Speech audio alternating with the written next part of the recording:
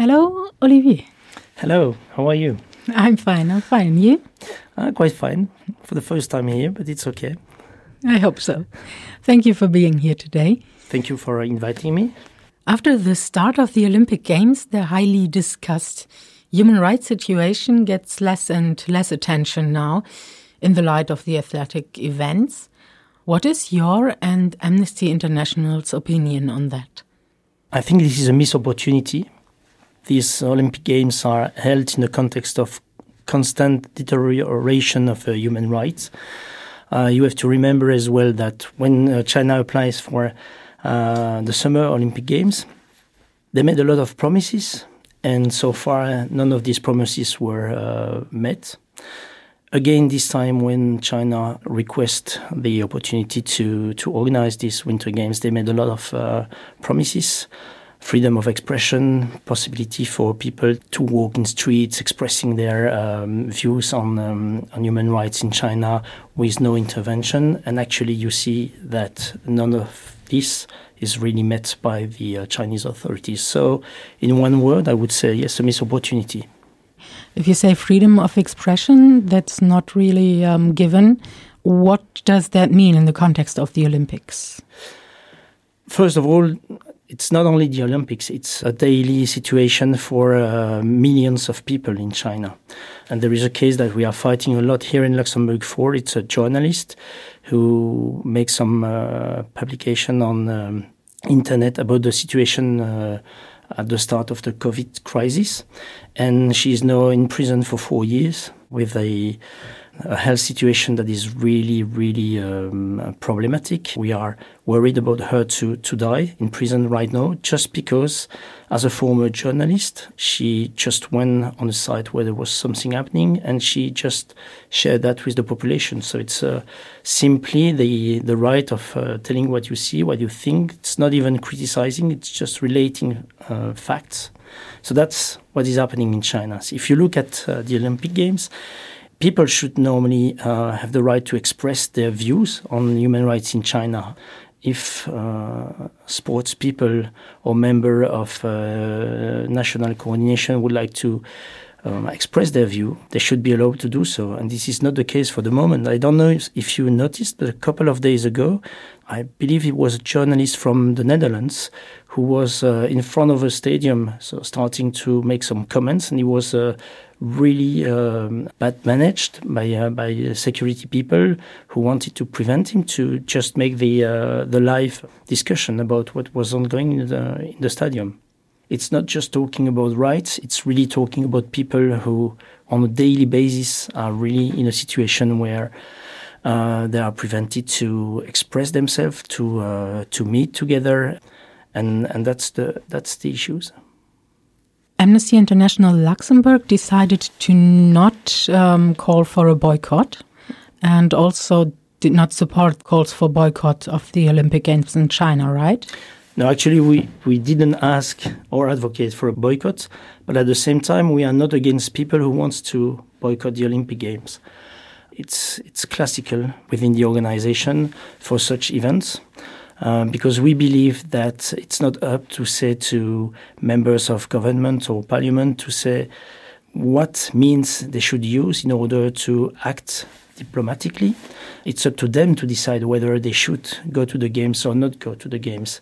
But if they go, we said this is an opportunity to call at each time when they are engaged with Chinese authorities to remind the Chinese authorities that we have great concern about the situation of human rights in China, and as well to call on China to respect the promises they made while they were asking to organize the games.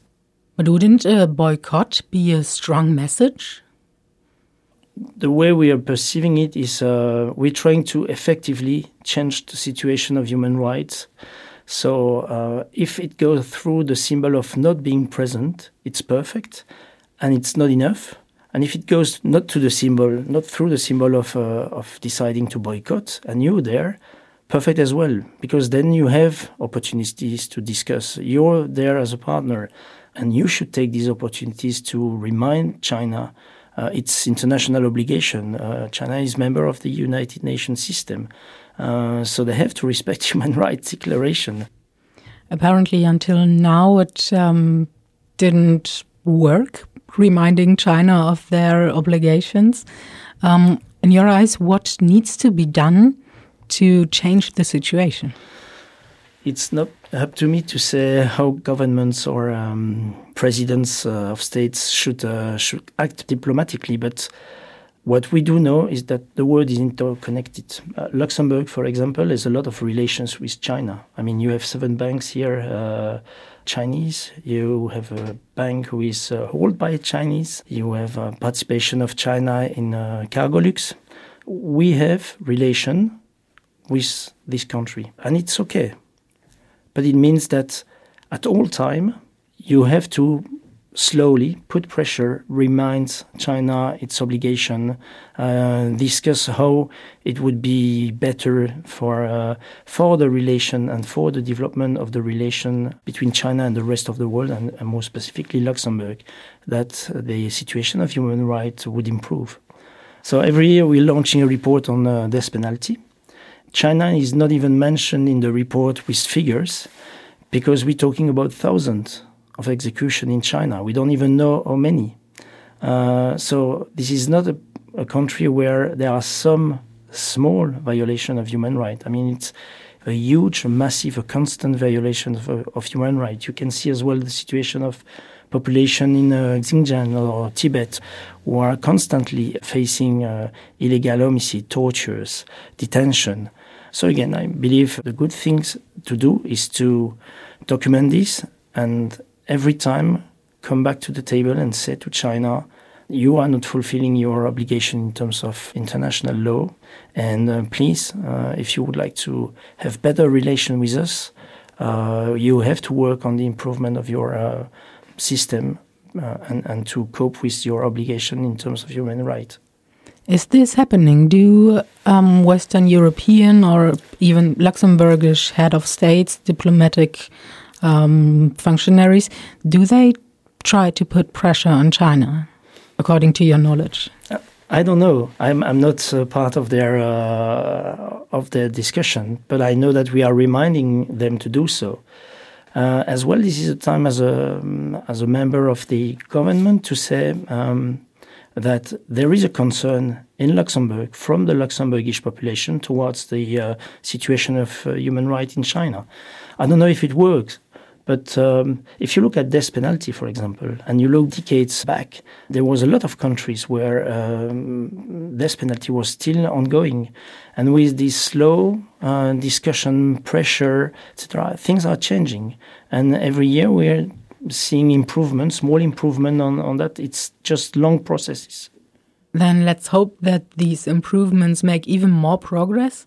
Thank you, Olivier Pirot, for telling us about Amnesty International's view on the human rights situation in China. Thank you.